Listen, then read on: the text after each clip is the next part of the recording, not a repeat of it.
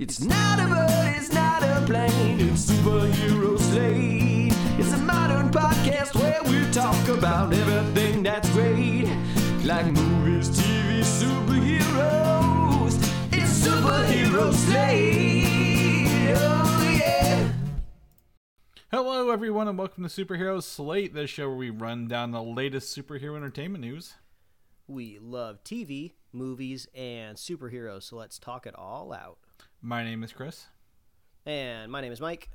And this week, we're breaking down that Deadpool and Wolverine trailer, which was a week ago from the Super Bowl, which Mike and I admit myself have forgot happened, was a week ago. So yeah, I think that's just a good sign, though, and I'll explain in a minute. Yeah, absolutely. The Fantastic Forecast is finally revealed. We can talk about the worst kept secret in Hollywood and some concept art.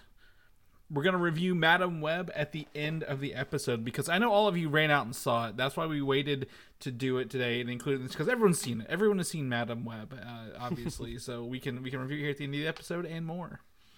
Yes, this is like I'm just kind of pulling this together right now. This very well could be one of the more exciting episodes that we record all year.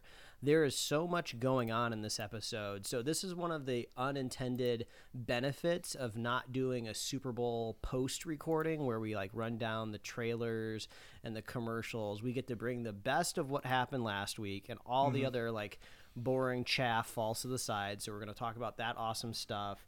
There's exciting announcements that came out this week. We get to review, I would say, a pretty infamous movie at this point in time. Mm-hmm. So there's like a ton of great stuff that we're going to talk about. But also, I think most importantly, this is like maybe a superhero slate first. This is the only time we've ever done this.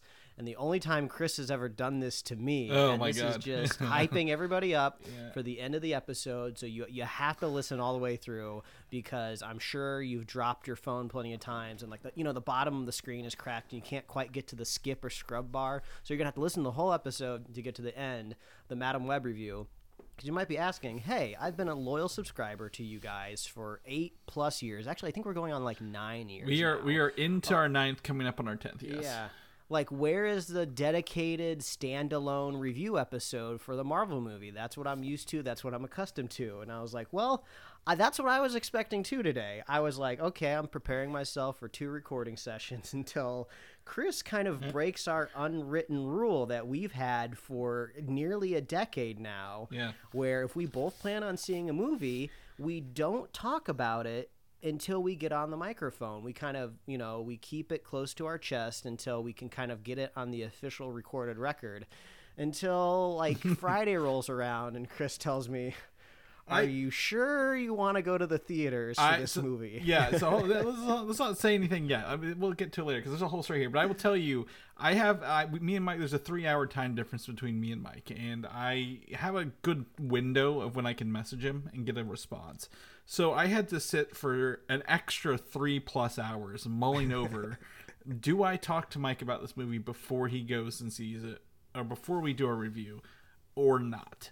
And that is probably one of the longest sections of time in my entire life, just considering the repercussions of that. So essentially Chris recommended some maybe more cloak and dagger ways to watch this film and to maybe not subject myself to the car travel, the gasoline expense, the mental expense of having to be in a theater. Mike with has other to people. worry about a college savings for his upcoming child. So I'm like, that's true. I'm actually Every not doing it moment for is you. Precious. I'm not doing it for you. I'm doing it for your kid's education, Mike. Oh my God! And the calculus is going to be crazy. Once this kid is here later in the year, like I will be infuriatingly angry if I waste a theater trip on a movie that I don't like.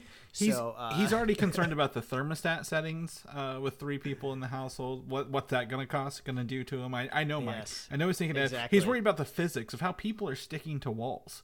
I don't even know. We don't. Well, even Chris, know how that works. how do you know if you can stick to a wall if you've never tried before? Exactly. But I don't want to get so. Yeah, essentially, Chris kind of let some of his opinions slip a little bit, and he has deemed it unnecessary. He used all of his authority that he's gained over the decade of, I would say, being the main producer of this podcast, and he made the chief decision of this movie is not worth a standalone review.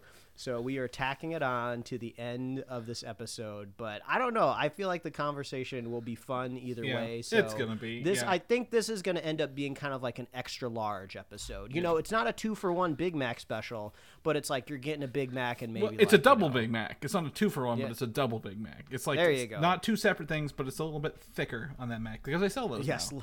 Less buns but more beef. Yeah, that's right. That's right. But anyways, let's not give anything away. Let's jump into some news. Last week, everyone knows we recorded before the Super Bowl, pretty early for Mike, and I appreciate that for him. So we did that, and we really, for Super Bowl 58, we watched it here. We had a really good time on Paramount Plus. I mentioned my theater TV or my movie poster TV having the scores, right? Fun fact, Paramount Plus runs on a 30-plus second delay on live television. So the score was updating faster than the actual football game sometimes. So people are like, I'm like, well, just sit closer. You don't have to look at it. It's fine. It's not like visible when you're watching the screen if you're a little closer. But that was really fun. But I want to talk about some commercials, Mike, because here's the conundrum I've run into. I don't remember very many commercials a week later. In the moment, very hot. Very, very fun. But I can't remember a lot of them other than the State Farm with Arnold Schwarzenegger and Danny DeVito, the NABA thing. I really enjoy that. That was really fun. And all I've seen is the Dunkin' Donuts, the Ben Affleck Dunkin' Donuts thing. Interesting. I haven't seen that one kind of pop back up in the feed. Like I said at the top of the show, the benefit of doing this a week later, only the cream rises to the top. And the only single commercial I can recall, which I actually really loved because it's just weird enough to like lodge in your brain, kind of like what is it, like Baby Monkey? Is that the one from Mountain Dew or is it Doritos? It wasn't Mountain Dew. It was like Monkey Puppy Baby kind of thing. Yeah, that's what it was. Yeah. So the one that's sticking onto my gray matter is all of the bird mascots from the NFL flying in migrations. And it's like a wildlife documentary, and you can like see like a flock of like, literal Eagles players like flapping through the sky. I love that one. And since the game went into overtime, there was a few extra kind of commercial slots, some replays slotted. So I got to see that I think like maybe 3 times, and I enjoyed that one. So I would put my vote into that one for most memorable. I honestly don't remember that one. If that tells you anything on my end. I was immediately enthralled with Arnold Schwarzenegger leaning into his accent, his Austrian accent, and I was like, oh, this is really, and they just kept going. It kept going, and then the real cherry on top was from Twins and what's the other movie where one of them they're both pregnant dudes. They played in those movies in the late 80s, early 90s, right together. Oh, God, why can't I think of the name? Like, I can envision the poster so clearly. It's not in Look my Who's head. Talking. It's not Expecting. It's, Oh, my God. This is the point where people scream. I know. It's fine. Well, it's not like everyone's going back and watching this movie, but it was fun to see them together again for the first time in a very long time. So, absolutely commercials. And I was going to say there were several movie trailers, I don't have. I originally had Wicked in here, but it's not. We actually got more news enough to push Wicked off of the bullets. I have recently watched that play for the first time, and a lot of people are very interested in it because it's a part 1, part 2. The play is very split down the middle with the intermission, so that looked cool. But I was gonna say I was wrong, and we didn't get a full Deadpool trailer, Mike. We got a micro Deadpool trailer and pushed to go watch online, which I was doing on my phone, running around the house while the game was on, trying to juggle my food like that was going off, and then watching the Super Bowl thing. Yeah, I was kind of curious. I was like, I know Chris is entertaining a group of people. Does he have the balls to turn the game off and switch it over to YouTube and force all these people? I've to got watch enough it TVs now? to do it, but no, I didn't. I watched it on my phone. I started to dive a little too deep into like the Twitter like hashtags and stuff. I wanted to see what the internet was like talking about. So I forced myself to go watch the trailer maybe earlier than I normally would have because I didn't want it to be spoiled. But just so everybody knows, the movie is Junior, the one where... there it is. I knew it was a single word. I was like, I knew it's a single word somewhere. Where can we get that? But thank you for looking that up. But yeah. So, but we got the confirmation. Deadpool and Wolverine is the title of the movie, Mike. And it is now, or it has the record of being the most viewed trailer of all time, passing Spider-Man: No Way Home, which was previously which passed Marvel's Endgame, Avengers Endgame beforehand. So and that is the hype. That is the kind of hype that Disney needs to drive around their superhero film franchise. They need that energy back.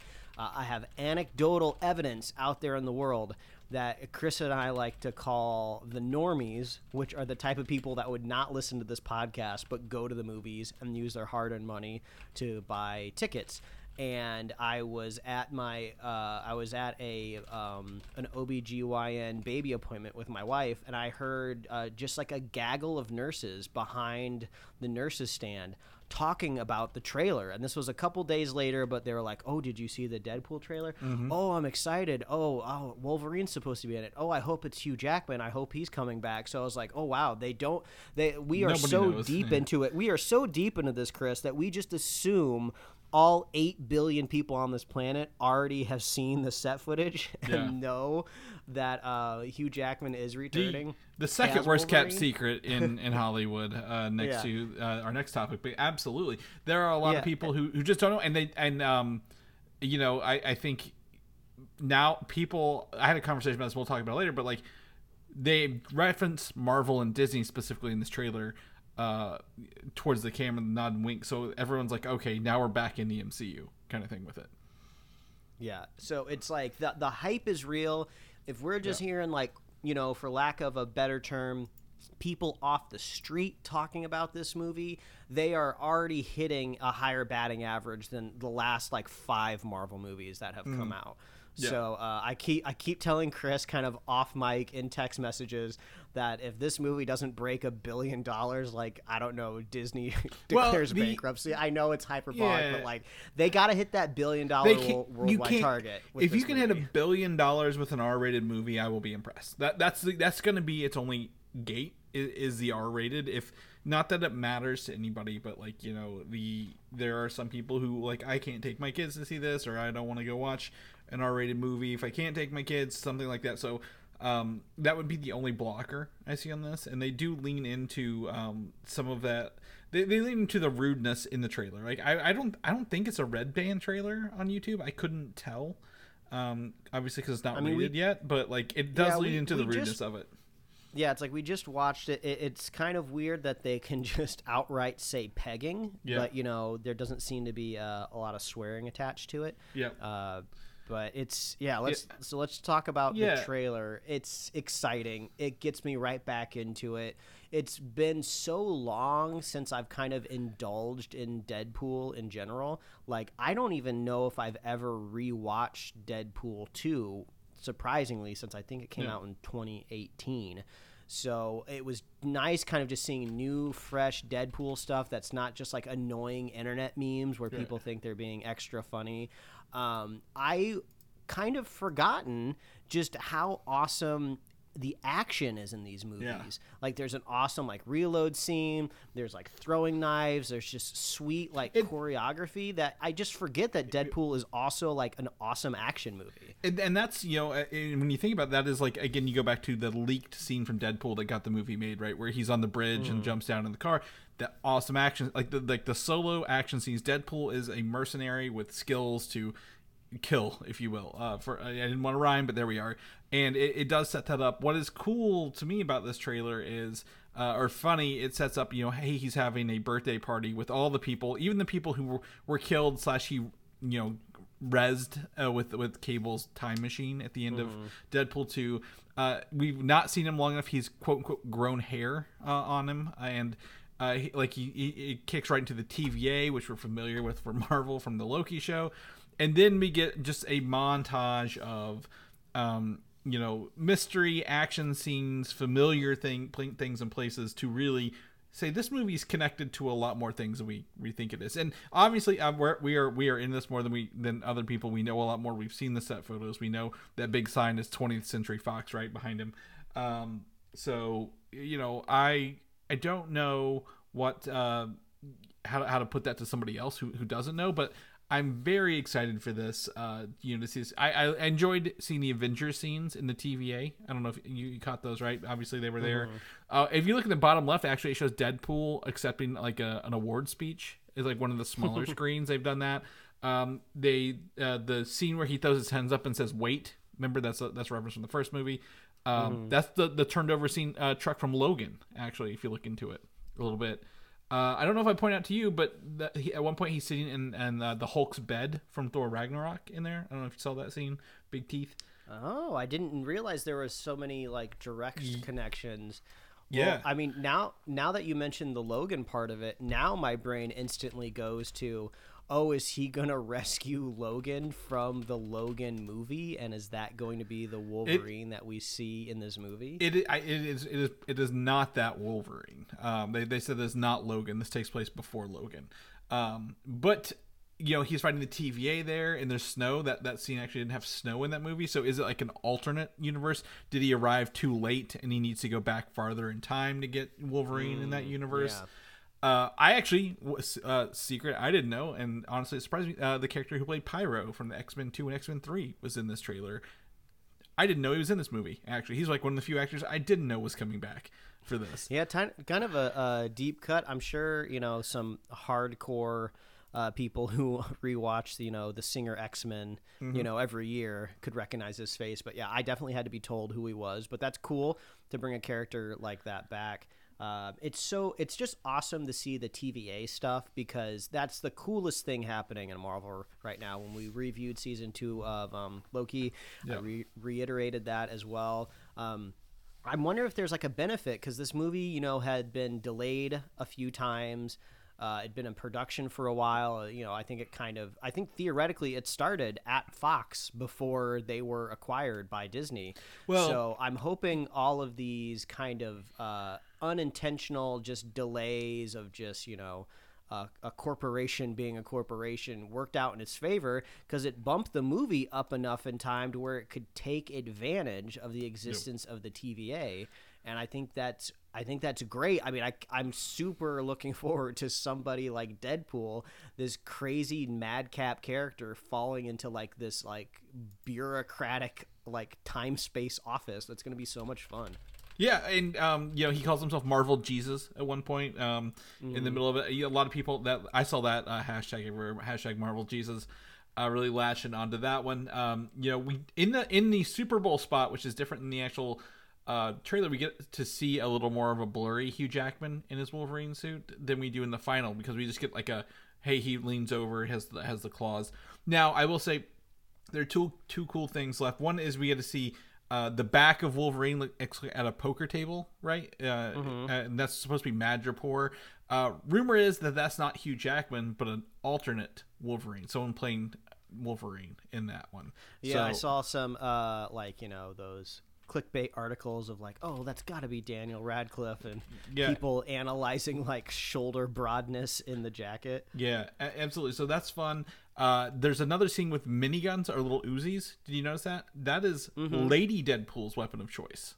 When you read her stuff, so it's kind of hinting at Lady Deadpool. And then lastly, there's a Secret Wars, the 2014 series comic book.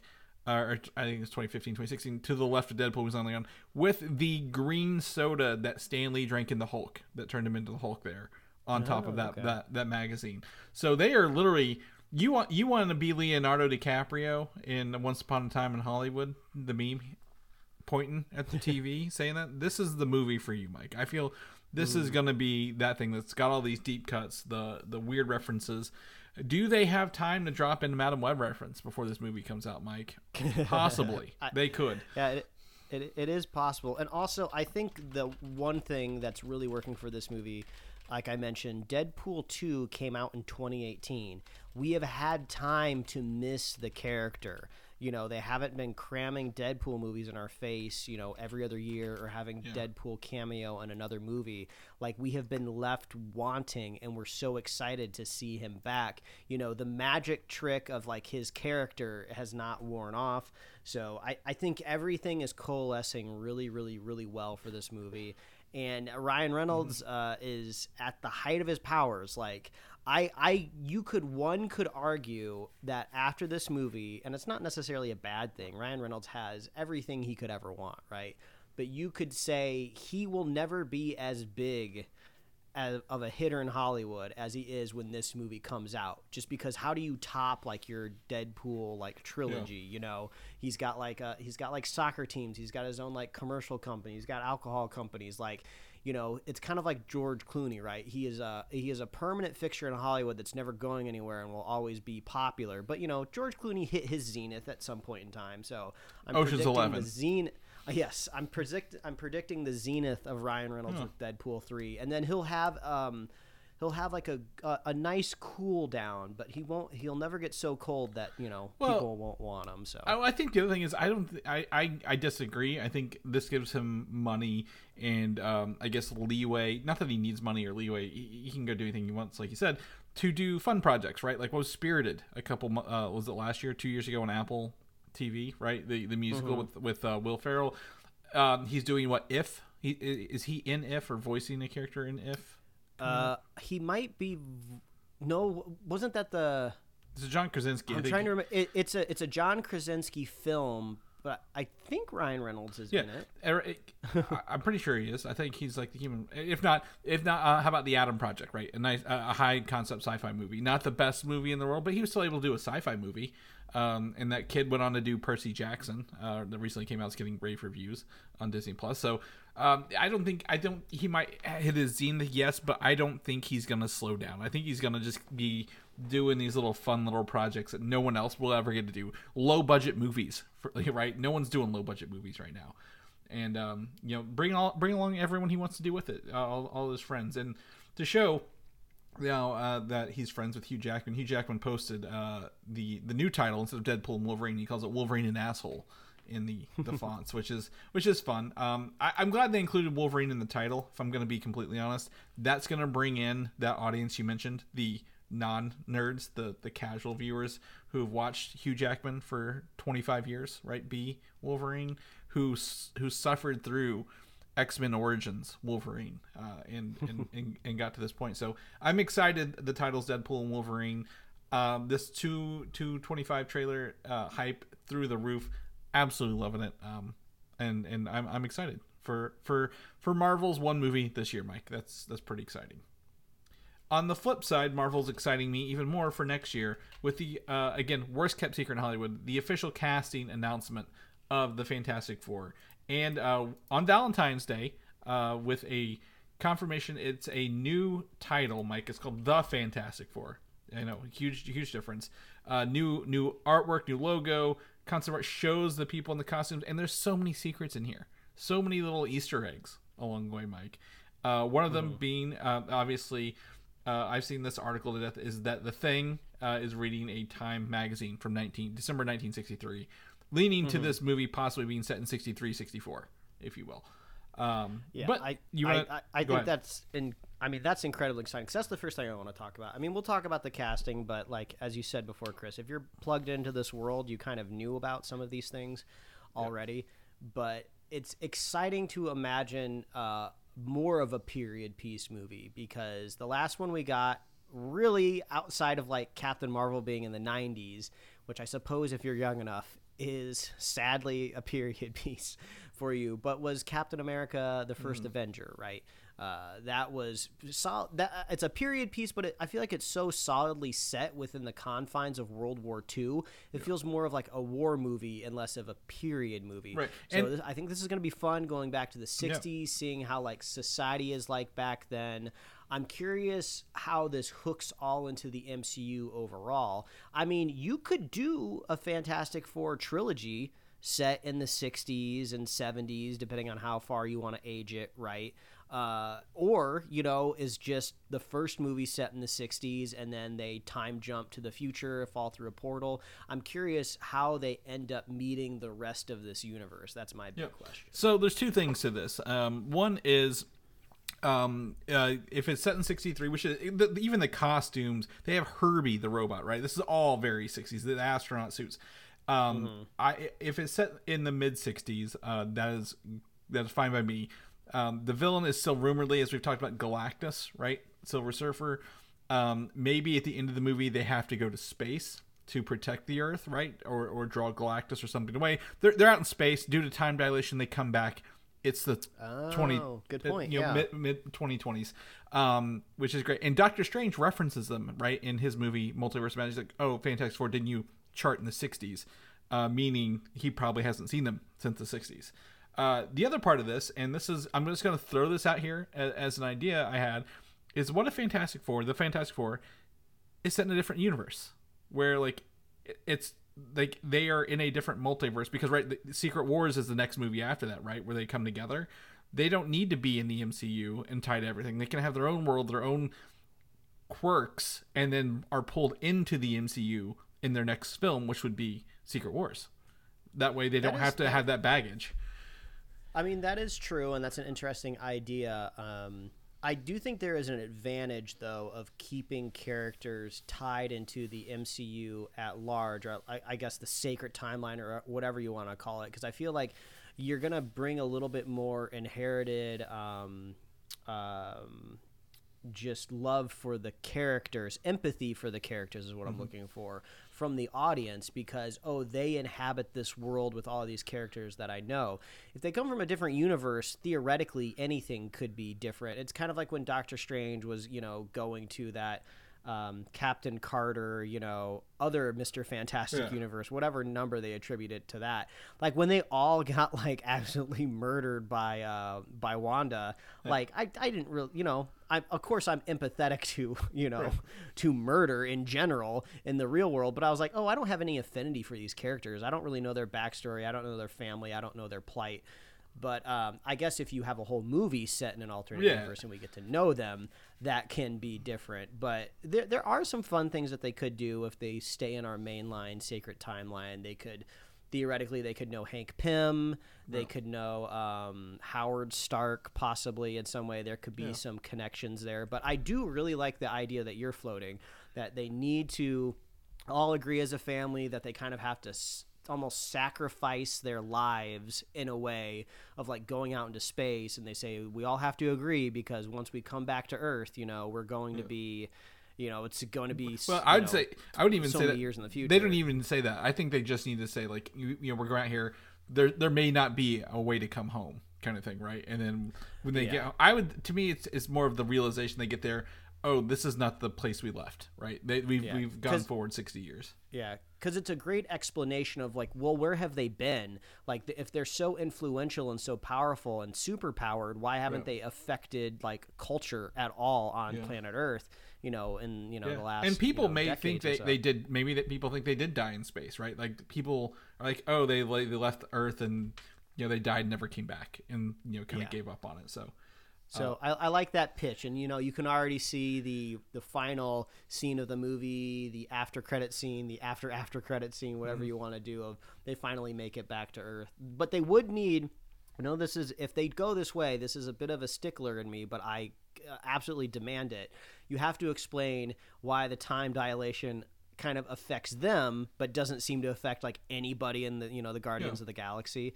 It could be, I guess, a different type of like warp drive that they the Guardians and Captain Marvel use those portals, right, that we saw in the Marvels, the jump gates, and maybe if they're using older, for humans 60s technology, they're not given that same thing, or maybe it's it could be dimensional, right? There's the negative zone, they touched on in in the Ultimate. Oh, that's true. Comics. Yeah, they could be doing something with that. Dimensional. But speaking of the negative zone, we have to just talk about all of the super scientific-y casted people. Yes. And I mean, I guess we talk about Pedro first.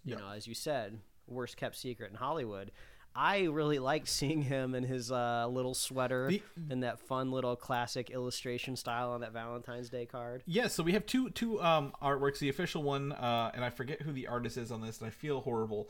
But there's one also by Phil Noto, an artist for Marvel, and you get to see the reason I bring up Phil Noto is because they did the same suits for both images, right? Like they are in these outfits, so they're essentially they're costumes, and yes, there's the blue turtleneck. It's got like the I guess the textures, the vertical lines on the top of it. They even give him the gray temples. Like they give Pedro the gray Mr. Fantastic temples on his hair, if you will, which looks really cool. And then obviously the tall white boots and the belt. So this is going to be interesting to see these suits come to life. And then in the Phil Noto, you actually get to see he drew a very, very long arm on Pedro. Do you see that? Like on the second link in our show notes. Oh, yeah. I'm just seeing it now. Yeah, Mr. Fantastic. So they show a little bit. The first image doesn't really give their abilities away. It's just the dynamic of the family, if you will. The second one kind of shows that off. And then obviously Pedro Pascal. And then moving on to Vanessa Kirby as Sue Storm, the Invisible Woman. Her outfit is a little different than his because she has the white turtleneck rather than the blue. Oh, yeah. And it's just fun seeing them because there's no easy way to modernize these characters and then logistically explain them in kind of like their more iconic vintage garb. So this is like a really fun way to do it. And then you could even kind of slightly modernize these outfits whenever they possibly make it into the future because that's what they're used to. They don't want to just go ahead and start, dressing in Shein or H&M, clothing like right off the bat. Right. Yep, and then we get the next confirmation. Joseph Quinn from Stranger Things. He will be playing the Human Torch.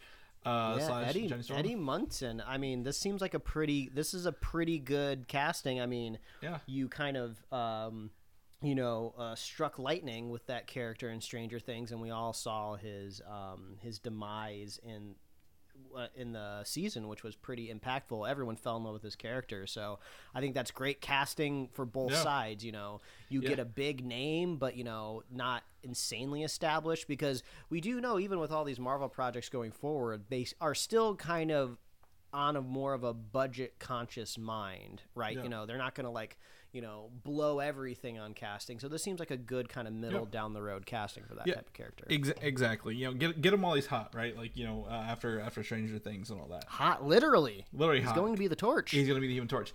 And then lastly, we have the Thing, played by Eben Moss Bacharach. Most notably for we talked about him being Micro in The Punisher or in The Cousin in The Bear. Great, man! I love this. He has his own kind of standalone episode in season 2 of The Bear. It's one of the best episodes in the entire season. So if you want a primer on this guy, go watch The Bear. That and also Andor. He was whenever Andor went to the planet to sneak in, and they were making the plans out in the woods. He was one of the guys in the woods with them. Yeah, I don't think he makes it past episode 4? No. He's in the middle 3. So he's in the middle 3. He's in there for a little bit. But great actor, obviously. Fun fact, he is the first Jewish actor to play the Thing who is Jewish in the comic books. Everyone else has not been. So if you want a little fun water cooler fact for people out there, you can say he's the first Jewish actor to play that. And what's cool about the Thing is obviously, the other ones, they're leaning into the Michael Chiklis era thing, the comic book thing, like bright orange, right, bright blue eyes, big heavy bottom lip. So I feel like we're gonna have a really good comic book iteration of the Thing on the screen here. I'm curious how they're going to adapt the Thing to screen. I think it would be kind of fun. Maybe it would also lean into like the 60s aesthetic. Maybe if they kind of do kind of part practical, part CG. Put like these like rocks on to the character, right? Foam, whatever you want to make them. So you're getting like unique motion from the character, and then apply maybe like CG emotions to the rock face, or like add like extra detail that maybe you can't quite get in the props department. I think that would be really fun. Well, the one thing I will say, Marvel, I never have any doubt with them bringing CGI characters to life either, right? Look at Thanos, the Black Order character. Like, they have done such a great job with full CG characters. So I think they're gonna knock it out of the park. And with Iron Man, before it was all CGI, they were using real suits, right, for Iron Man and modeling that, Spider-Man, stuff like that. So I have full faith in them bringing that to life for this. And then the last bit, Herbie is the bot. Herbie, fun fact, was created in the 1970s Fantastic Four cartoon because the Human Torch wasn't in that show. He was licensed for a movie deal that never came to fruition, obviously, so they couldn't use the Human Torch in the animated shows. So they created Herbie for that, and he just embodies 60s technology, right? When you go to Tomorrowland at Disney, I expect to see something like Herbie there, right? Like a little robot that's got a little personality, a little fun. So I'm excited to see who they get to voice act Herbie for the spot. And then, you know, well, I feel like if let's make Yeah. guesses. I feel like it's either Alan Tudyk or Bill Hader. Alan Tudyk's in the roster out DC there. universe. Alan Tudyk's in the DC universe thoroughly. I don't think, to me, it's gonna, you know, they obviously with Iron Man and Spider-Man, they used a lot of AI voices that were fun. Even Loki, the Miss Minutes was kind of, yeah, they've got pretty good voice actors. So I actually have no idea who Herbie could be, but I will tell you, looking at Herbie and thinking about, you know, the in post-credit scene of them coming back, is finding Herbie kind of like R2-D2 in like The Force Awakens, like asleep or hibernation or in storage because nobody knew what to do with him. Covered in dust. Yeah. And the camera slowly zooms in, and then suddenly like an LED, like an SOS like LED starts like flashing. Yeah, on, we're not like, doing. Kirby's like, they're back. They've already done that. I think, I don't even know if he'll be dust covered, but like he looks like one of those robots who would like be like, hey, I've kept everything clean while you've been gone, kind of thing. He's It's like the same a as- Wall-E, if you will. Yeah, kind of like I looks have like to a say, little Wall-E. there is an advantage to having like a voiceless character. I think that some beeps and boops could also be pretty charming on Herbie. No, absolutely. But this was just a nice Valentine's Day treat, Mike. Like, even though we knew Yeah. most of it, to see the artwork, see the logo type has changed, right? We're not getting that linear blue Fantastic Four, the modern one. They went back, retroed it. Again, directed by Matt Shackman, who did WandaVision, so I have full faith he can do period pieces thoroughly in this. This is great. Everything, like, we're going to be talking about another Marvel comic book trailer here coming up in 2 segments.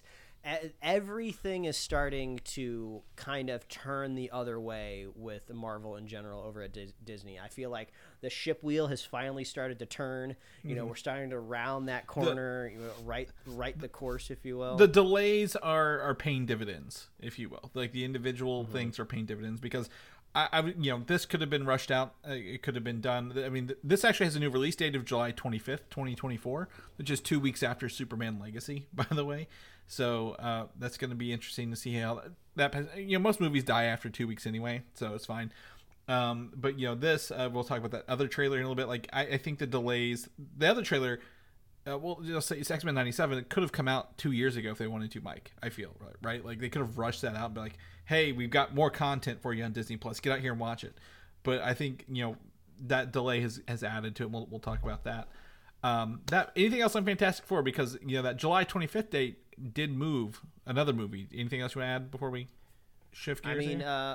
I mean, Marvel could be putting a stake back into the July date. When they had more releases coming out per year, we were seeing like end of March, May releases. And they were flanking it maybe with a later in the year release. November. No, it was December. November was the other one, but.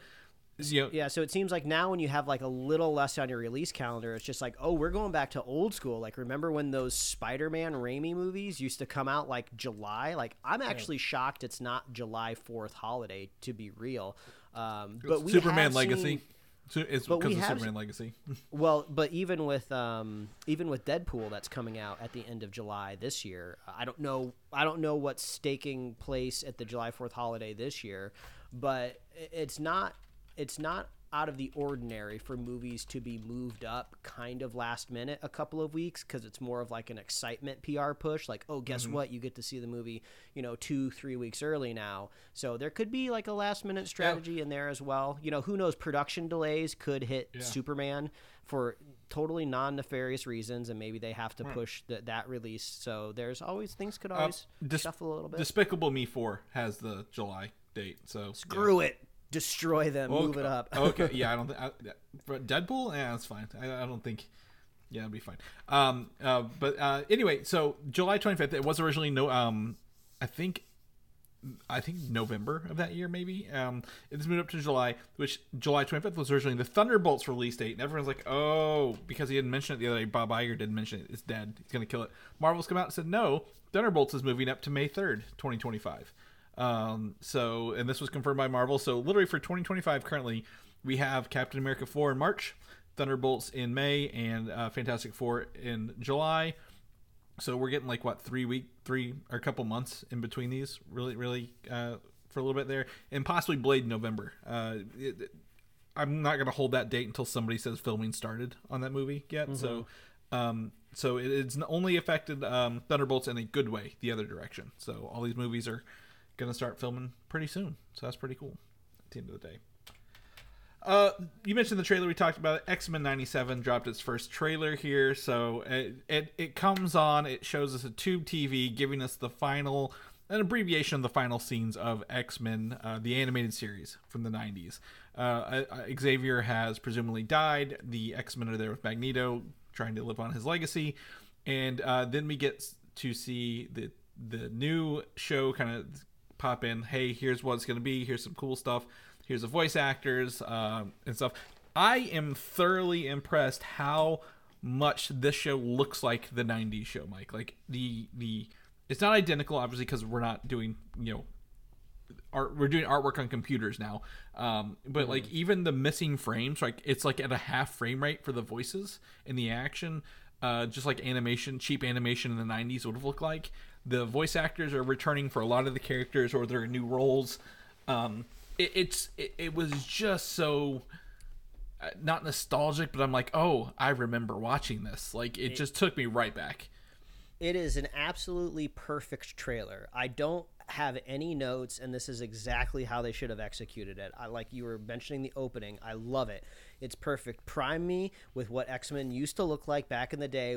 And how we used to watch it as well. They even kind of dress the set a little bit, where it's like you're watching it in kind of like a 90s aesthetic living room. We're slowly pulling in and getting right back into the moment, like right where we left off. Mm-hmm. I saw comments out there that said if the show doesn't premiere with the iconic voice line of previously on X-Men, like we're rioting. So, and then the visual style is perfect. I love it. And you hit the nail on the head where it's like they're modernizing it just because you have to. You're not going to create the show just like how it was made in the past. We're using more modern technologies, but you're leaning into it. They're kind of doing exactly what you should be doing with nostalgia. You remember it differently as a child. And if you go back and rewatch it, you're not capturing the same magic. So you have to kind of inject a little bit more excitement and energy into it, because you're not trying to duplicate what was made one-to-one. You're trying to duplicate the feeling you had when you watched it. And that's exactly what this feels like. I was going frame by frame on some parts, like especially when Wolverine is like riding on Gambit's back. Oh, the Gambit charging his claws. That's going to be a killer scene to watch. So awesome. Like, what a great idea. The tone is amazing. The theme song. I was waiting for you to bring up the music, because through the trailer is like so exciting. Yeah. It has just that kind of right level of cheese to it. I know we're just kind of jumping all around the trailer right now, but even like Magneto kind of doing all but twirling his like invisible mustache at the end. He's he left it all to me, and you're just like, no. And it's just, everything about this is amazing. I'm so excited for it. And I wasn't expecting to feel like this. I was kind of cooling on 90s X-Men because I thought like, oh, are we overhyping this property? I'm not saying it was bad by any means. It definitely made accomplishments, but I was like, the landscape has just changed so much. Is there anything left there? And like this trailer just like brought me right back to it. Well, it's a risk, right? It's like anything you try to touch 30 years later. Is it still there? Is the audience there? Obviously the audience is there, but like some of that stuff, it was cheap. It wasn't made with money. It wasn't made with it had care, but like it wasn't the same, right? They were just like, we had to churn out 23 episodes a year of this. This show was also infamously like tossed between like animation production companies. So like the quality of the show changes between seasons. So like and that's just like unfortunately what happens with a lot of like animated kid shows. They're just like tossing it around. They're just trying to get to syndication. They don't care so much about the narrative because they're like, kids aren't gonna care. Well, they want people with superpowers, and that's what X-Men is. Everyone has a power in it. You have big Sentinels. You had cool stuff to see. So to me, this really just kind of blew me away with how true they're sticking to it, and how, again, it doesn't feel like a cash in. It feels like hey, we're doing something we want to do here, and we're doing it with people who care about it, which was cool. One of the fun things about this is release date's March 20th, Mike. We're just about a month away from watching this dude on Disney Plus. 10 episodes, new characters, new stuff like that. Really, really excited to see what this looks like, and maybe it'll get another season. Maybe it won't. Maybe this will wrap up the story. I don't know, but this is we are prime X-Men era with Deadpool this year, right? Revisiting some of those cameos. So this is great. I mean, I hope this is popular because it would be a fun jumping off point, right? Because there's so much that happens just within the X-Men universe, especially with comic books, that the movies just aren't really ever going to be able to touch, because sometimes X-Men just gets really, really weird because it's extremely like science fiction based with some storylines. It's got space. It's got like it's got space adventures, alternate dimensions. They have everything in there. Future timelines, past timelines. Yeah.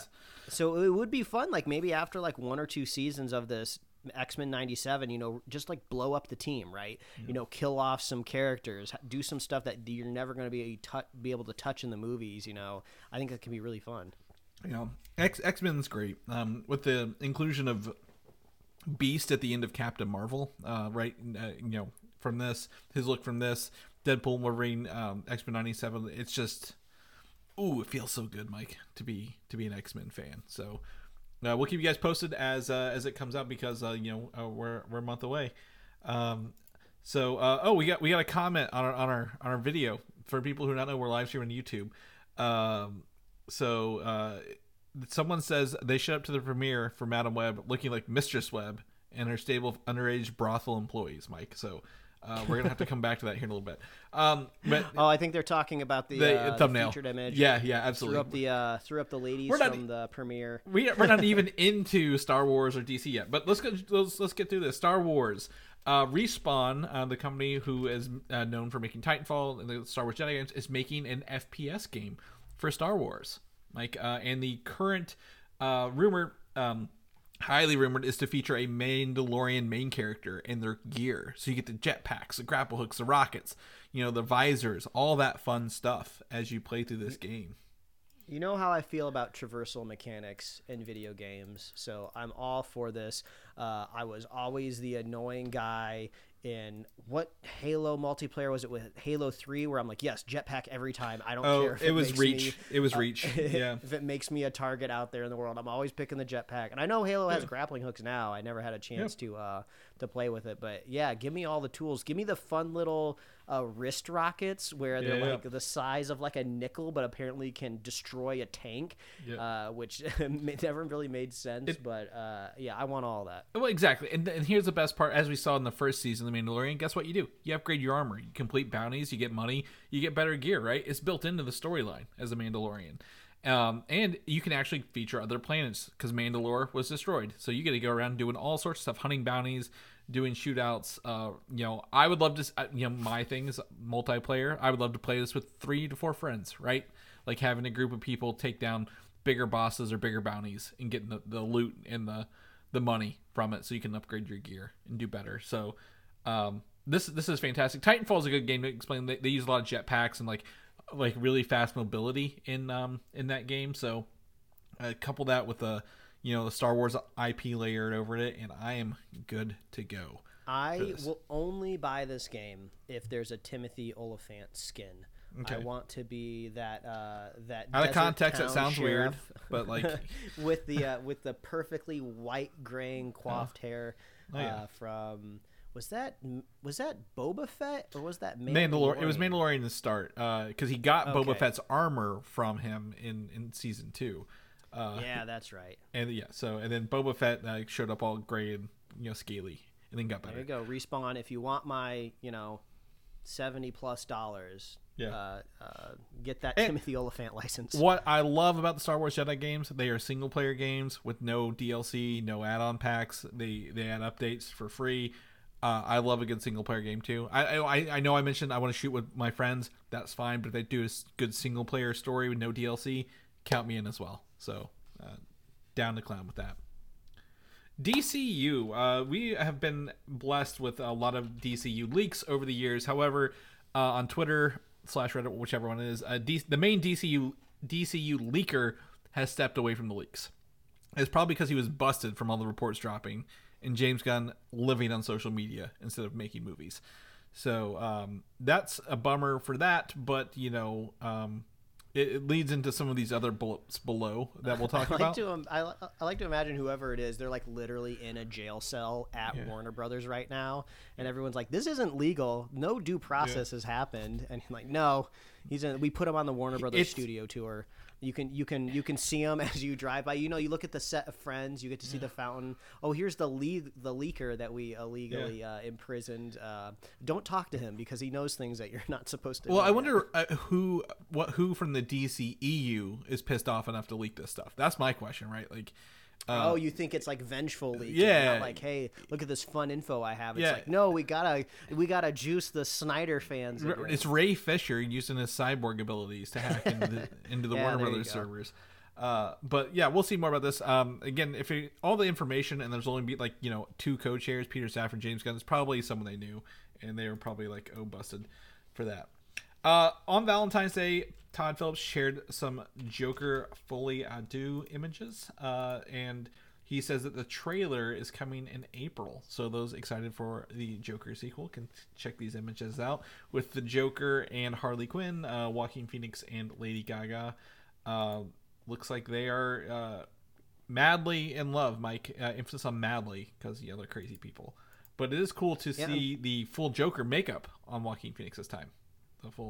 I'm curious what the Lady Gaga effect is going to have on the box office overall. I mean, the first Joker movie was incredibly successful. I am curious how much of the drama around the release, kind of juiced some of those numbers, because somebody's gonna watch this movie and gonna go blow up a hospital. Like, there was some crazy stuff people were throwing around when that first Joker movie came out, and then it just all of those worries just died in an instant of nobody's doing that. It's actually a fairly competent movie and it's good. But when you throw a Lady Gaga effect into it, is it going to be exponential?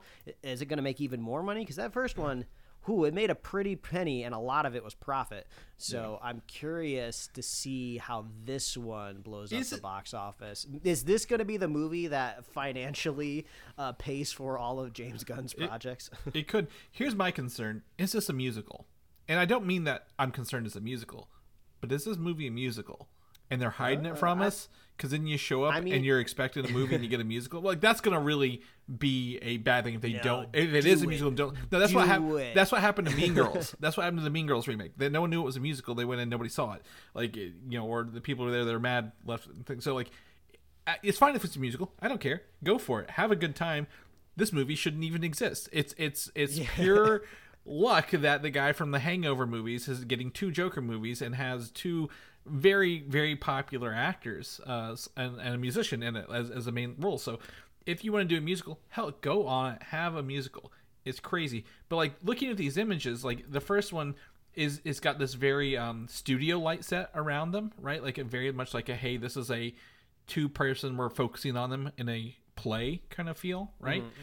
The second image is more, as it's a prison kind of thing, interesting. But the third one, if you look in the background, that moon is fake. This is all 1920s sets behind them, and it looks like they're dancing. So is it a musical? Yeah, is this going to be just his vision of reality, what he is seeing, or are we getting very experimental and it's just going to be up to the audience's interpretation? You hit it perfectly, Chris. This movie shouldn't exist. This franchise is so out of the ordinary. There's no rules to it, right? There's no cinematic universe that's going to be built around Joaquin Phoenix's Joker, because I don't want to call him a flight risk, but I mean, I feel like this is the type of actor that gets tempted by other things often. Like Napoleon. Other different roles. So I could easily see this being his last outing as Joker. Yeah. And if they somehow pull off a third one, I wouldn't be surprised either, Mike, because no rules. Rules aren't applying to this movie at all.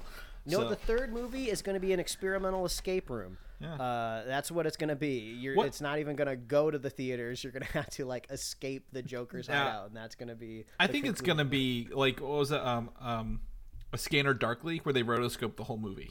Oh, that'd be kind of cool. Like they're going for different styles. How can we push people away so much they actually want to come see the movie, Mike? That's what they're shooting for here. Honestly, look at this. What if it's through Harley Quinn's point of view? Like, what if the movie is from Harley Quinn's point of view, and that's her vision of love on the rooftop, right? The moons. That's not his. So I don't know. There's a lot to question. I'm excited for the trailer. So we'll get that in April, according to Todd Phillips. One of the rumors from the leaker earlier this week, James Gunn said at least one of these is not true, and the one that's not true is not in here, pretty much. But a Teen Titans movie is rumored to be at DC Studios. Cool, right? Like, fine. About time they brought competency to Teen Titans after that Titan show on HBO Max. So I mean, I'm not shocked. I mean, I think the Titan show on whatever the DC streaming app was called before it got folded in, I don't even remember anymore. What a weird time in the streaming landscape. I mean, I think it was obviously successful enough to get multiple seasons. I didn't keep up with it. Yeah, but so was Pennyworth. So and then the feverish fan base around the original kind of animated Teen Titans show, and then there's a whole generation of children that grew up on Teen Titans Go. So the audience is ready for something more prestigious, cross-generational. Yeah, on the big screen. And I think this is a great storytelling avenue. I mean, just watch the animated series of Young Justice. It's a great way to kind of get your audience into a superhero universe, because these characters are there. It's almost like the new class, right? They don't really know how everything's working. They need to go through training. They need things explained to them. It's a great, it's like a great position for an audience to be in, to be like taught the rules of this universe. Right? One of the benefits of James Gunn kicking off Superman Legacy with superheroes already existing in this world is they can have their mentors already in the DCU, right? Without having to have standalone movies, even though that would be preferred and works better. But you thinking of Batman, the Brave and the Bold will have not regular Robin, the other Robin, Damian Wayne in it, right? Like, is that going to be like, is this Young Avengers but for DC, because Marvel's teasing Young Avengers? That's a great point. I mean, the Supergirl casting that we talked about just the other week, a young actress as well, or at least I don't know her real age, but perceived to be young, played a relatively young character in the House of the Dragon. Right. So yeah, that could be what they're working on. You got Robin in the wings. Hot Girl's Ilabeza Merced, which she's a young actor. I'm pretty sure she was in Madam Web. Is she? Is she Madam Web? No. I'm gonna look this up. Anyway, continue. All right, you look it up. But yeah, Anya Corazon, the girl who lived in the building with her, is Hot Girl, and she looks very young.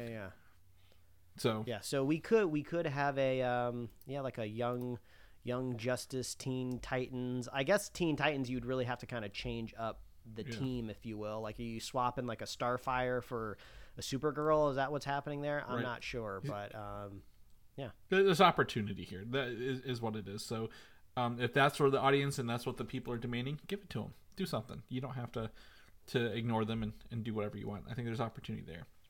The other rumor that came out of this is Plastic Man movie being written or at least directed by Darren Aronofsky, who's probably writing it too if this comes true.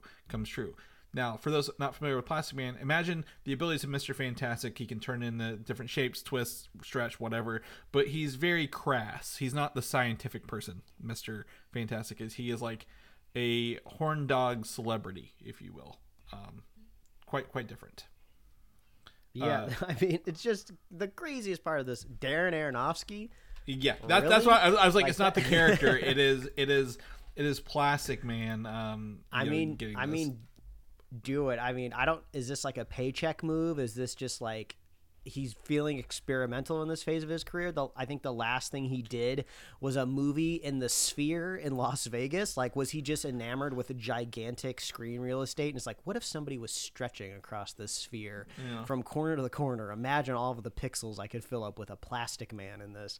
That would be hilarious. Plastic Man premiering in the Sphere. At the very least, an advertisement on the outside of the Sphere. I mean, that's doable. Yeah. But yeah, Darren Aronofsky, like, very experimental. Wow. I'll watch it. Yeah. It would definitely get a lot of attention on it. Hopefully it would be good in quality, and I have no reason to doubt it wouldn't be, but boy, that's experimental, if you will, for a character that not many people are going to know about offhand. So if this comes to fruition, we'll let you guys know. Right now, DC's have only announced half of their slate one, which is Gods and Monsters. He might fall under the monster spectrum, if you will, but we'll keep you guys posted as more information comes out. Now we're going to step into Sony's World of Spider-Man, and we're not even to Madam Web yet, Mike. One bit of news here, which I think is the best bit of news, if I'm going to be completely honest, is Spider-Man Noir, right? We've talked about this movie at Amazon, I believe, in the works. But that's not even about Peter Parker. It's just kind of about someone who's playing this noir person in this. But Nicolas Cage is in serious talks to star in this series. So he would reprise his role as the Spider-Man noir that he voiced in Into the Spider-Verse movie. So I'm of two minds of this, right? Mm-hmm. I mean, I like the idea of a healthier streaming landscape where companies are kind of selling ideas and TV shows to other streamers, because I feel like that's the best version of Hollywood, where there's just lots of cross-pollination and promotion, and it's not just all gated under one singular streaming app. But also at the same time of like, I mean, we're going to talk about Madam Web here in a couple moments, but like, I can't trust anything coming out of Sony Entertainment with Spider-Man unless Kevin Feige has his hands on it. So, I mean, Nick Cage, a fun element, right? That piques my interest, but it adds intrigue. Yes. I did not have any intrigue about this, and then I'm like, oh, Nicolas Cage, what could he do? Like, you know, is it the version of his character from Into the Spider-Verse, or is it, you know, is he just doing that because he had the voice role and he wants to keep playing it? It definitely puts a bigger question, like, oh, this is on my radar now, because beforehand I'm like, absolutely not. This is a travesty. We shouldn't even be talking about this at this moment. But that's about the only good news I have kind of going forward from here on out on the show. The next bit of news is Silk, the other Spider-Man show that they're working at Amazon. They did not revamp, or they didn't restart right away after the writer's strike, and there was some legal actions. But Amazon apparently scrapped the writer's room. They're keeping the showrunners. Phil Lord and Chris Miller are still on this as an executive producer. And they're retooling the show Silk to a male-skewed audience. Even though this is a teenage woman named Cindy Moon who has spider powers. So, like, what is that? What is it? I mean, is that, you have it down here in quotes of male skewed audience? Is this from an official source? Is this a rumor? Is this this was it? This was the most official thing you get without Amazon saying yes, this is what we did, kind of thing. I mean, like, did they think the series was like, I don't know, too woke or something? I don't know. That's a big red flag for me right there, of like, oh, we don't think we can get anyone to watch it unless we put the... Yeah. Because when I see this, I just imagine what's the tightest latex uniform, you know, we can put on our heroine, and that kind of gives me a little bit of like skeezy vibes. The problem is Amazon has too much fucking data. Who's buying these books? Who's looking this up? Who's... you know, what interest is there? So my concern is they have too much data to think that men are just looking up this and not really looking at how do we make a good product at the end of the day to every audience member, not just men. I don't know what the first version of it is. So, you know, was it, you know, just the daily life of a teenager with spider powers who happened to be a girl this time? But, like, we've done that with Miles. So I don't know what even the first one was to even say, why is this one special? For men. Well, also, if you purely just follow data, it's the tail wagging the dog, right?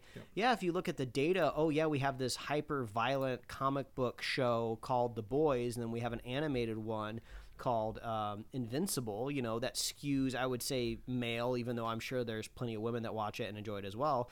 But yeah, if you're looking at that data, but like, you have to have a breadth of other content if you're going to be like a big streaming service. So it's just weird. Like, there is nothing inherently wrong necessarily with scrapping a writer's room if the show is just not working, but for this kind of quote to kind of be like leaked out or disseminated, like, you're not doing yourselves any favors. Right. Well, yeah, I think you're honestly limiting your product, right? Like, you should just make a good show regardless of who's going to watch it, because if it's good enough, people are going to watch it. You don't need to say, oh, it needs to be male oriented. Okay, well, yes, most comic book readers are probably dudes, but that doesn't mean all your stuff should be focused towards mid, right? So also, just like almost everything Spider-Man related, the best version of it is happening in the PlayStation video game universe right now, and it's heavily implied that this character is going to be coming to maybe the next Spider-Man game or the next Spider-Man game. So I'm just holding out for hope for that is going to be the best kind of introduction to like mainstream this character is going to be that video game. And hopefully it comes out sooner than the show does. So Yes. we'll keep our fingers crossed on that one and keep you guys posted. All right, now the main event. Everyone has been waiting for this all episode, and I applaud them for that. Batten down the hatches, tighten your webs, see if you can stick to the wall, because this movie came out. Madam Web, Sony's Spum. This is a Spum movie, as we noted last week. Sony's pictures of Universe of Marvel movies. Like Marvel movies, yeah. So they only own Spider-Man characters, so it's only gonna be Spider-Man people. Madam Web has hit theaters. It came out on Valentine's Day. I went and saw it. My wife and I went on Valentine's Day, which is just fine. It's, if you want to go to theaters, Valentine's Day is a good day to go. It was there was Was it romantic, Chris? Before we even get into the content, any sparks flying? No, with because your best gal sitting right next to you. Here's the problem. Valentine's Day, it doesn't have to be that goddamn day. Is what I tell people. Like, you can literally just do it the weekend before the weekend. It's probably cheaper to do it on any other day but Valentine's Day, and do the same things. But it was the first day they had it, so obviously we went on the Wednesday. After I said, "Do you really want to go to this movie?" Yeah. Are you sure you want to go to this movie? Yeah. Okay, we'll go to the movie. And then maybe, Mike, we should do is revisit our story from the top of the episode, because I watched this movie on Wednesday. I sat all Thursday thinking about it and talking to people in my office about it, because a lot of people thought this was an actual Marvel movie, and that concerns me for the most part, because that just tells me, again, we're in this so much, like the Deadpool. People don't know. Regular people don't know that this is not Marvel. Like, right? Like, it's all over the trailers in association with Marvel. Regular people don't know this is not a Marvel movie. And that is concerning on a level. So yes, and rumors report that even the people in the film didn't know it wasn't a Marvel movie as well. Yeah, absolutely. So we sat through all of Thursday thinking about this. Come Friday morning, I was like, I have to tell Mike what I feel about this movie, and really prevent him from going, because at the end of the day, I'm mad at this movie. I told Mike this. My exact words: I'm the more forgiving of the two of us. And do you agree when it comes to most of the stuff we watch? And incredibly forgiving. You are the type of person that can find the joy. You can find the bright flower petals in the middle of the weeds of pretty much any superhero property. And I'm usually the one coming in like a dump truck that says, light this field on fire. Yeah. So I was very surprised to hear you kind of break our cone of silence of just like, I don't think you should pay money to see this movie. And I'm like, wow, okay. Yeah, and then Mike said that you're inadvertently hyping me up. I'm like, okay, whoops, I think I've gone the wrong way. But at the end of the day, I think I came down to this because I've recently gone through, I'm in the process of scheduling to get my wisdom teeth taken out. I've had root canals less painful than watching this movie, Mike. And I hate to be mean. I think I took bad films in college. It's how I opened most of the saves. I took bad films in college. I can find 5 minutes of good out of the worst movie, as you mentioned. I can find 5 minutes of great out of the best movie as well. This movie, literally within less than 5 minutes in, I'm like, oh God, what have I done? Like, I literally, I think I said something out loud, and my wife kind of looked at me. She's like, "You all right?" I'm like, No, I'm not. I can't wait to talk about the specifics, because I'm curious if it's the exact same moment where I thought, oh, this is what this movie is going to be. And if you don't usually watch or listen to our normal review episodes, we're giving it to you right now, spoiler free. But trust us, this won't last long, and we're gonna switch right over into spoilers, just because there's just some things we gotta talk about. I feel we can almost go spoiler free or spoiler filled the whole thing, because you either watch this or you're not by this point, and I think time's up. Like, if you're not watching it, you're not going to see it, but we'll maintain spoiler free. It is hard. It is so hard for me to find a redeeming thing about this movie to talk about. And I will say, people ask me, where do you rank it? What's your rating? I give it if I give Morbius a 1 out of 5, Mike, for example, because we all know we already have that review, this is a 1.1 out of 5. And you may ask me, how do you rank this above Morbius? Morbius has the ability of, like, you know, the main actor, Jared Leto, thinks he's the best actor in the entire world, and he's doing us a favor by doing this. Matt Smith thought he was in an MCU movie the whole time, and was doing his best thing. But at the end of the day, that story is everything. It's just, it's so well done, it's boring, right? Like, there's nothing that elevates it. The point one that this movie gets is me wondering how the hell this movie happened, because I have more intrigue about the production and what happened on the way to get this to cinemas than I do Morbius. Morbius, I understand. This, I'm scratching my head walking out of the theaters saying, like, I'm literally, I don't react in a theater. I don't like to give away my things, but I'm, like, physically groaning out loud in this movie the whole time. I agree. This movie gets a slight artificial bump just because it's almost like a case study. It's like an experiment gone wrong, whereas, like, Morbius, you can kind of see everything written on the wall. It just feels like one of those, like, more ancient comic book movies where you're just kidding the typical beats and you're just cashing in on nerds coming into the theater. Where this one, it's a little different. Yeah, I just beat to find something redeeming in this movie. Adam Scott, refreshing actor. I have no qualms with what he did in this movie, right? With what he was given. I think he's a great actor, and he somehow pulled off his role very well. How about that? That's one good thing there. There you go. I will also say that in this movie, as you see from the trailer, Madam Web, she can, you know, predict the future. And you know, they have to redo scenes, right? Because she's redoing scenes over and over again. Like, hey, I see the future, so I'm going to change something. I see a future, I got to change something, right? They were able to I think when they reset these shots and redid the things, that's actually competently well done. I felt they were able to redo the scenes without me saying, oh, that's a little different than last time. I think that's a, you know, technical accomplishment here. I think that's two things. Do I have a third thing? I don't think I do, Mike. I don't think I can do a compliment sandwich on this movie. The rule of threes cannot even be applied to this movie. But, well, all I want to do is get us into the spoilers of this as fast as possible. So I will just simply agree with this is not a good movie. So let's talk about it. Just don't see it. Just don't see it. That's all I'm going to tell you. Don't pay money. Wait until it's on streaming and watch it free. Do not pay to go see this movie. Because if Sony is using any sort of analytics to make decisions, we don't want to sway numbers in their direction if we don't have to. So throw up the flashing let me put the time code in here about spoilers, because no one's going to pay attention to it. Let's get it going. So Chris, the moment for me at the beginning of this film that just my jaw was just kind of like, what is happening? I want to pause this. I want to pause this because Mike live texted me this entire movie.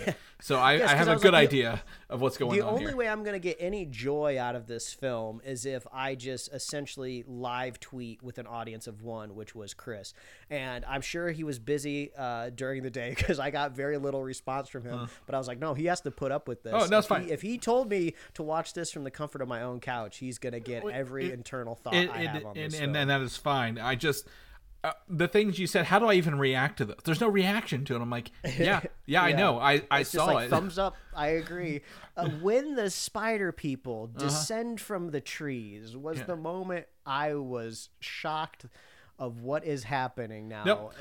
It was before that. It was well before that, actually. Whenever her mom was researching spiders in the Amazon before she died, that she screams in pain because she's... 400 weeks pregnant or something like that, looking for the spider, and literally she screams in pain because obviously the baby's moving or something like that, and the audio is different. Like the ADR cuts off, like whatever her scream is cuts off the ADR audio that was going on right before it, and I'm like, they didn't even have the editing time to put in like background audio to make this smooth and seamless with jungle sounds. They're just chopping it up like, oh, if this is the first chop, I can't wait to see the rest of the chops in this movie. And they come at you a mile a minute. But yes, this movie, not right even before the spider people, Mike, the dude, the villain goes and like, hey, I'm gonna rummage through her stuff, and then she immediately finds a spider within 5 minutes of the movie starting, saying, hey, I found the spider I've been looking for months along the way. Like, and it's not even quit explaining things to us. It's not even like a very realistic looking spider. Like, they like really beef up like the, I don't know if you want to call it the thorax, the pointy part at the end of the spider, the dangerous part. Yeah. It's like so oddly animated, and it sticks out so strangely in the jar. You almost expect it to be a bigger part of the movie, and then the spider really never comes back again. I thought it was going to kind of be the linchpin item or something like that. No. It's like, no. I was maybe even expecting like a tie-in to like Oscorp, like maybe like Oscorp like takes the spider, or there's going to be some tie-in there. Like, absolutely no. If Oscorp's not owned by Pepsi, they don't want no part of it. You don't want no part of it. But like this whole spider clan in the jungle is just insane. I don't understand how any of this makes it through executive producers, creative team, gets it through the ladder, it gets pitched. It's just absolutely asinine. My guess is this wasn't pitched. My guess is, and what's her name, Dakota Johnson said this, when she signed up for a movie, the script went through a bunch of reworks after they signed up for it. So they had probably a pretty good script to start, and then they just were like, no, we don't want to make that. What's the cheapest thing we can do? Let's have some flashes of people in like web garb over them who live in the jungle and can run across trees and have superpowers. Yeah, and the costuming is so weird because they were like, okay, so we need some sort of like primitive Spider-Man costume to kind of allude to this franchise that we're trying to milk. But these are jungle dwellers. They should be in like, loincloths for lack of a more appropriate term. They should be more. Yeah, exactly. But no, you look at their costumes and it just looks like something cobbles together for Comic-Con. Like there's like it almost like there's like plastic pieces. There's like silicone like black webbing. Nothing looks organic about it at all. So it's just like, why? And then also, why does the bad guy create a similar proto-looking Spider-Man costume? We hardly know anything about the antagonist to begin with. So why does he even need a costume as well? Like, there's no explanation to the antagonist at all. And since I'm on this train of thought as well, why does he also have the worst American accent that I've ever heard in my entire life? I had to look him up. French-born actor, apparently pretty prestigious, has had some really great roles overseas. So I'm assuming he took this for a paycheck. So get that bag, buddy. This is great.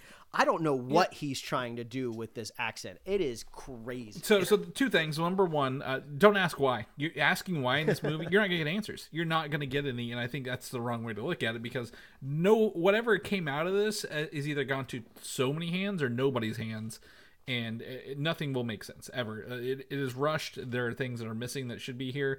As a film requires you to tell you who your character is, or at least show you, doesn't do any of that. But the voice actor, I think all of his lines are ADR'd. I think he had an accent issue, or did not have an accent in the first one, and they went back and added something in or changed it, because almost all of his lines are ADR'd. If you look at him, his mouth does not line up with any of the audio. So yeah, I mean, who even knows if that's specific to him? Because as you said at the beginning, Chris, there is so much ADR. Ooh. This film is chopped and screwed. Yeah. This is a chopped cheese sandwich with no seasoning or too much seasoning. I don't really know what approach you want to take to it, but just absolutely wild. I am so lenient in movies in general when it comes to performances, because I feel like if everything else in the movie is at least competent, I can kind of let myself go and fall back into the zone of just like, I am myself a horrible actor.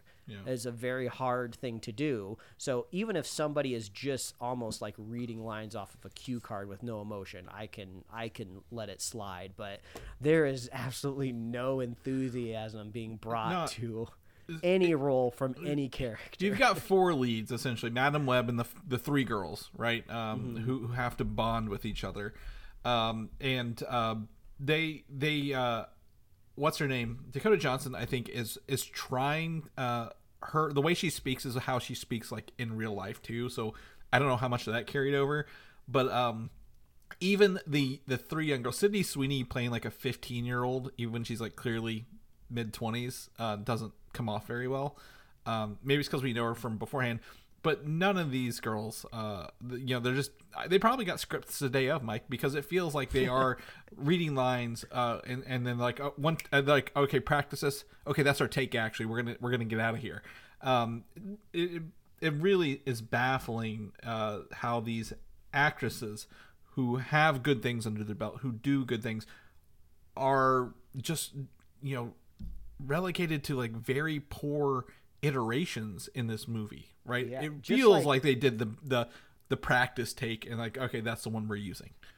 Yeah, just very like boring teenage archetypes as well. They just lean into just these old ideas, maybe because it's supposed to take place in the 2000s or the 90s. Is it supposed to take place in that? I could not get that out of my head the whole time. This was the game that I was playing that kept me engaged through the insanity. We had been reporting on this movie for a couple of years now, and it was always intended, at least as far as we know, to be set in the 90s. And if you do the math correctly, because I went and I looked up the different Spider-Men, the only Peter Parkers that exist out there in the universe, if you kind of subtract their teenage years to them, none of them align to 2003. There's not like a Tom Holland age Spider-Man. There's not an Andrew Garfield Spider-Man that align with 2003 as like a birth date. So whatever Peter Parker this is supposed to be, it's not one that we've theoretically met yet.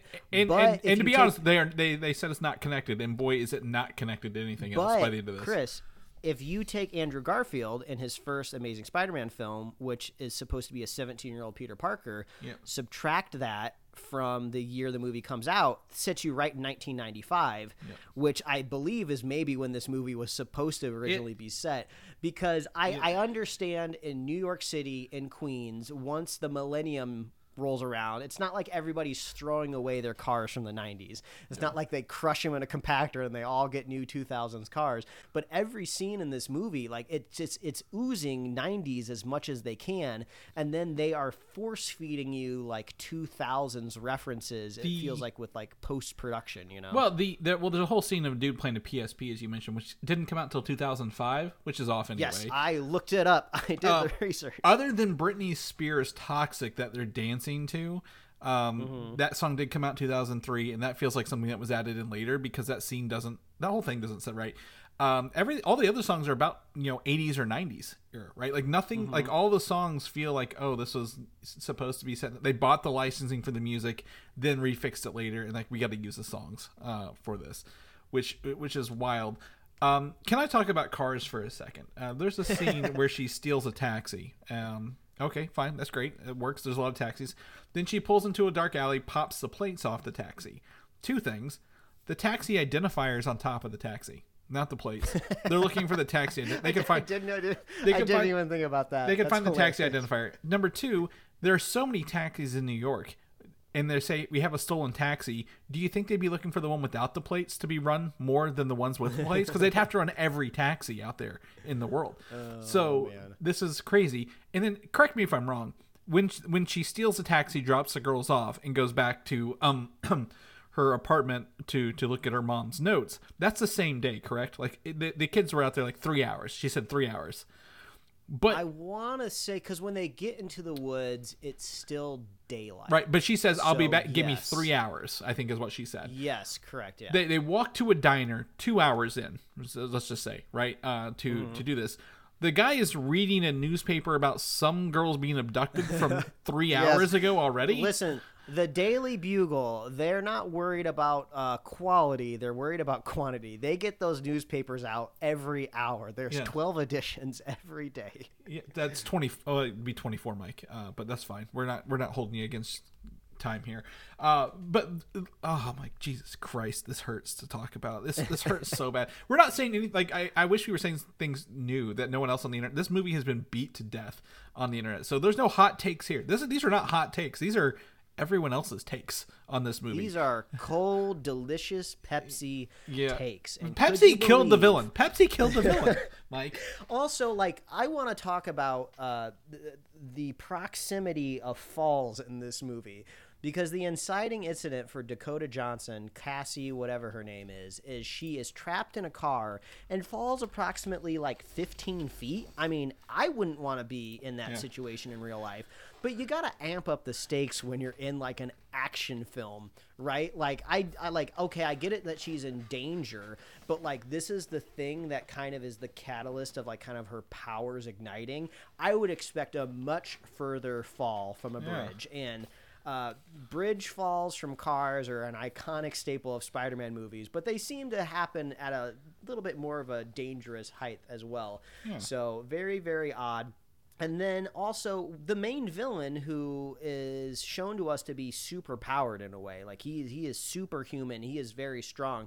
I find it shocking that he dies by falling off of like maybe a 3-story building. I understand a big letter fell on him as well, but to assume that I believe, is from what Pepsi kills him. Yeah. Yes, I think it's the second P in Pepsi. He's a squash spider, Mike. He's a squash spider. Yeah. The Pepsi corporate brand style guide says only the second P in Pepsi is allowed to be lethal. The first P, that's the hero P. That can't be killing villains. No. The villain is awful all around. He's using NSA technology in 2003 with camera clarity that we did not have in 2003. Let's just be honest. And even if this was supposed to be taking place in like also 1995, that's even more of a stretch. And I understand we as a society are more and more removed from 2001 of 9/11, but a New York City 2 years post 9/11, every institution in that city would have been just drenched in some sort of anti-terrorism, Patriot Act, something. One of these firefighters would have brought up something that happened. It seems so weird not to talk about it at all back in 2003. But as you mentioned, that explained why there were so many cops though in the subway. Yeah, that's the only reason to explain like 10 uniformed officers on a subway platform. An empty subway platform. Oh my god. Yeah, and then like I thought there was. This is how I felt watching the movie. Like, was there some sort of magic happening? Like, I understand the spider guy who's crawling on the ceiling. He's hard to see, but they made it sound like he was literally invisible and nobody else could see him. Where it's just like, dude, they really think Dakota Johnson launched these officers like into the subway tubes with her super powered like punches and kicks? Like, no, somebody else was there. So it was just weird that they really leaned into like, she kidnapped 3 teenage girls. Can you believe it? The whole plot point, the whole thing is, there's a baby shower scene, Mike. I hope you get to go through this exact same thing at some point with this baby shower, where the whole point of this movie is she doesn't like people and she doesn't want to interact with people, right? That's her whole thing. She doesn't like, to quote, she doesn't like all this family stuff. But I would say even earlier on, right? Like a kid tries to give her a drawing for saving his mom or whatever, and she's like, "What do I do with it?" And he's like, "Just take it and throw it away," which is like any regular person would do. Yeah. At that. What a psychotic thing to be like, "Oh, what is this? Is this covered in cooties?" Yeah, like so it's like the whole point is, so like, and then you find out that she has like a she's mad at her mom because her mom died, was working, didn't care about her when she was like 9 months pregnant. Then you find out that she had an incurable disease. And that's why her mom was there. Like, but they over explain all this shit to you. Like, they just over and over explain to it. Yeah. And the whole point of it is she's supposed to take these girls who have no family and become a mother figure to them, right?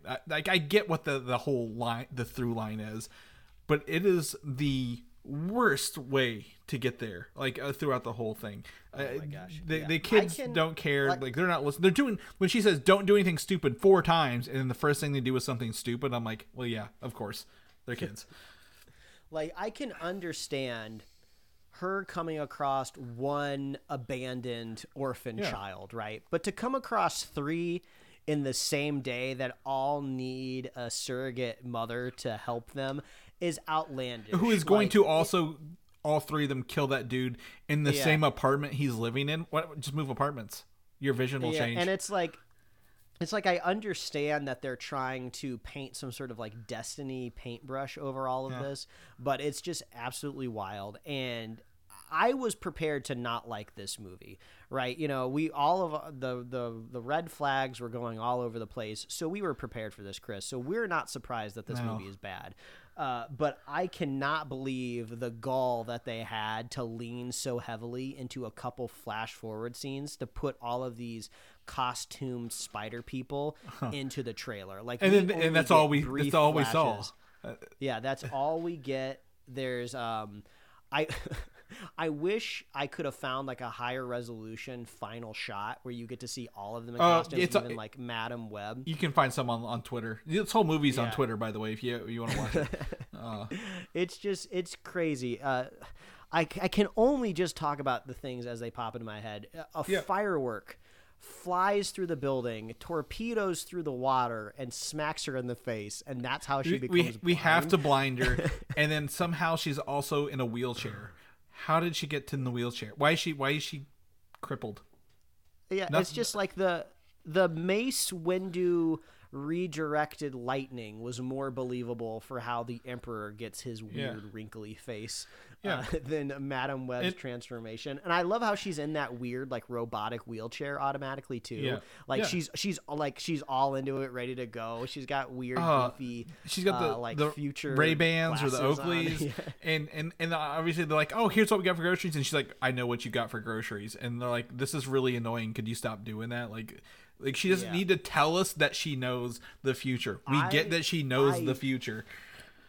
That final scene where they're in that kind of like almost cyberpunky like apartment, and they're all just kind of like spider window loft that she's looking out. That should have been where the movie started. I loved the cheesiness of everything that's happening in that final scene. Like Dakota Johnson is like, operating on this aura of like mystery and all knowingness, and then like these teenage girls like, oh yeah, this is just like our new mom. This is so fun. Let's eat like Chinese food. This is gonna be great. Like, and like I cannot conceive any reasonable scenario of how these three teenagers get their superpowers, because they're all so unique and different. Oh my god, what I can only imagine the hilarious hoops that if this movie is financially successful and gets a sequel, how they get their powers. Like in a comic book, all of these characters kind of are introduced in like different eras, decades, issues. They all have like reasons for existing. That explain.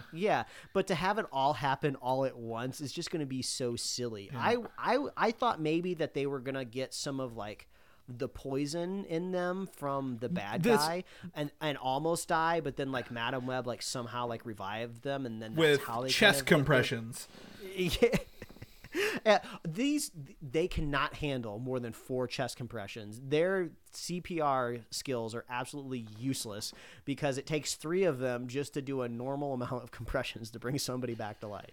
Yeah, well, so this whole movie is about the web of destiny, right? Like everyone's got they're connected somehow, but they didn't even think that these 3 kids, how are we going to tie them in here? Because he only sees them in the future. He doesn't know how they get there. If I was to liken this to a movie that did it better, have you ever seen the movie Next with Nicolas Cage, where he can predict like 2 minutes into the future? Except when he's like with one lady, but he can see farther when she's like near him. Like no, but there's other similar kind of Groundhog-esque movies that have come out recently, like the Live Die Repeat. Like and also like there's like a fun kind of like slasher college movie. I don't remember the name of it, but she's reliving the same day. Oh, is it Happy Death Day? Yeah. So people have done this way more creatively and way better recently. That should be her powers, right? Her powers should be, I can see the future. Let's reset. Let's redo it again. And not, hey, I can split into 3 people and just kind of prop these kids up on their like support beams until I get kicked by a dude who's much stronger than me. Like, whoa, this is awful. What did you say the internet said her power was? To say watch out? Oh, her power, her Madam Web's magic power is just to yell get down, because she has no real kind of useful power except for avoidance.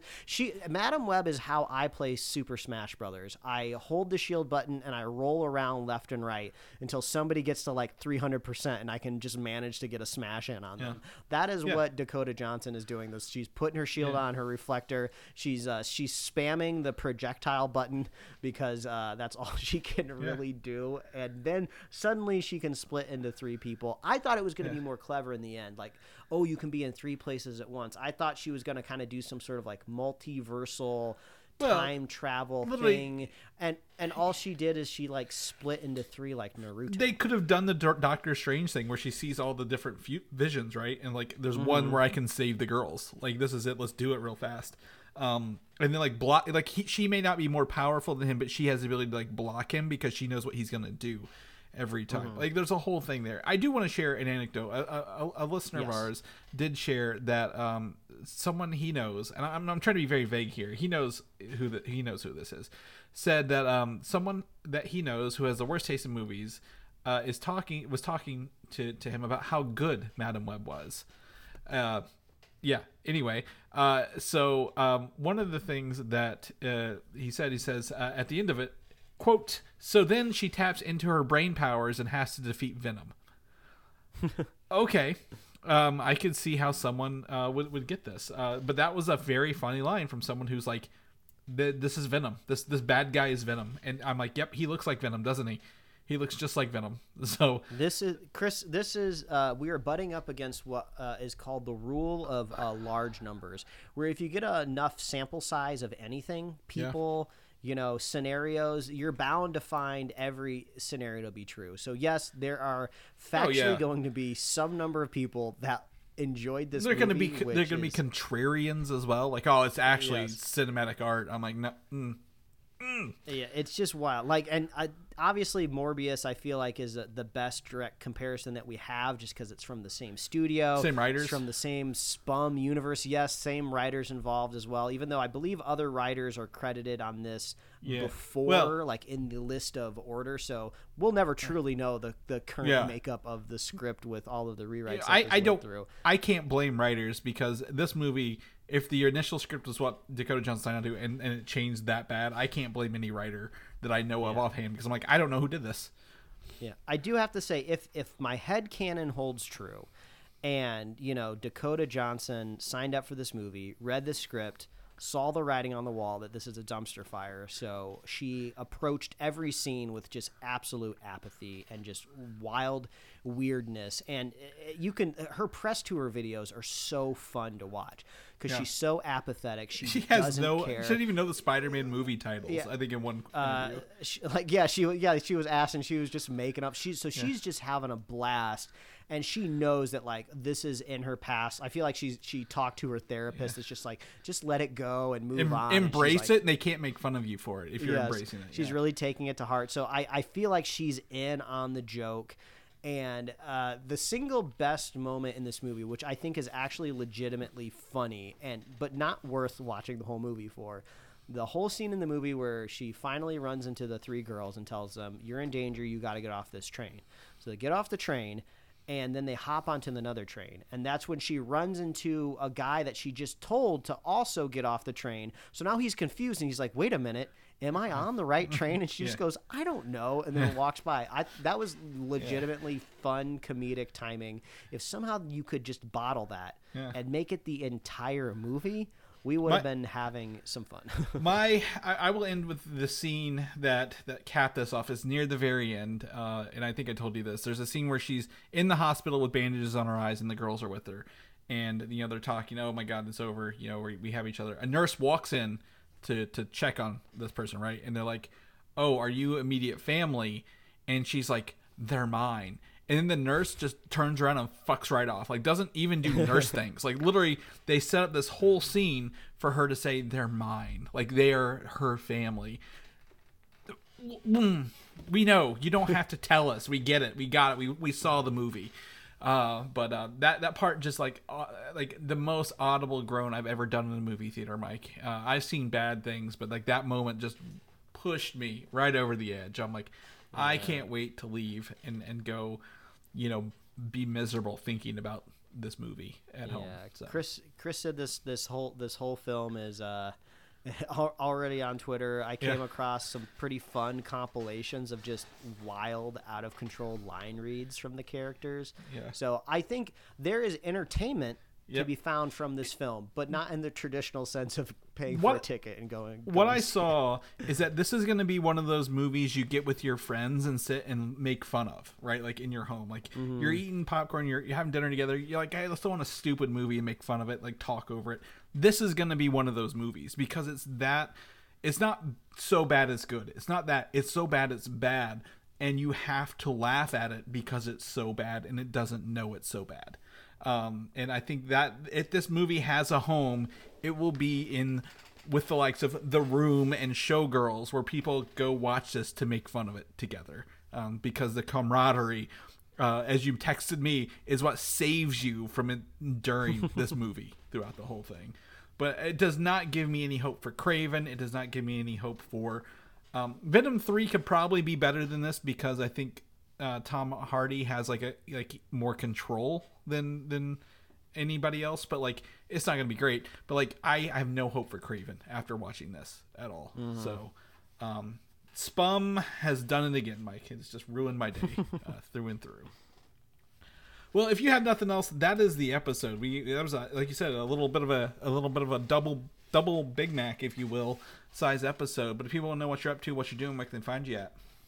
Yeah, they can find my webcomics at liferewardsrisk.com and pickledcomics.com. Chris, if people want to catch up with you, where can they find you? You can find me on Instagram, Valdan87, VALDAN, or Video Game Systems of the same name.